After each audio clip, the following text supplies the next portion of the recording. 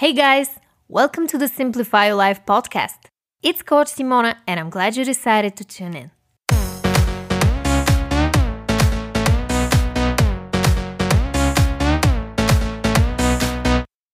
What's up everyone? Today's podcast episode is going to be a little bit different. As you can tell by the title, this is a very special day for me because I'm launching my first book, 111 Ways to Simplify Your Life. So in this episode, I want to share with you a sneak peek into the book, why I wrote it, how I wrote it, where you can find it, all the good stuff. And if you're listening to this podcast episode on launch day, you will also get a special discount code as my thank you for your constant love and support. Now let's jump right into it.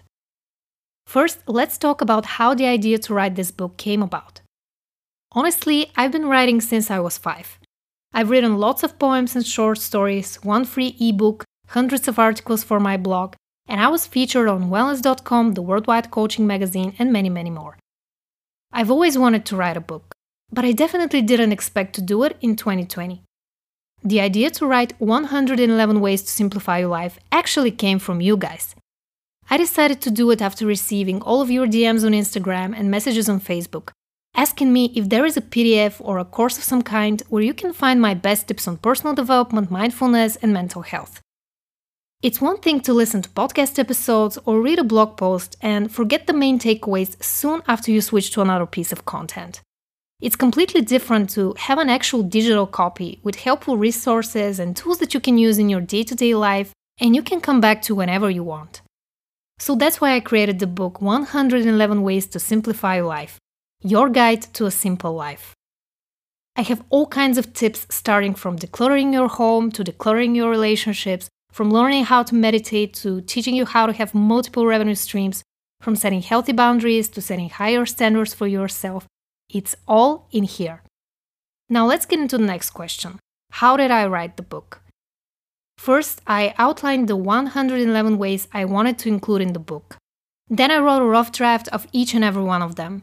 Then I edited, included helpful exercises, resources, and with the help of my wonderful husband, we came up with this beautiful cover.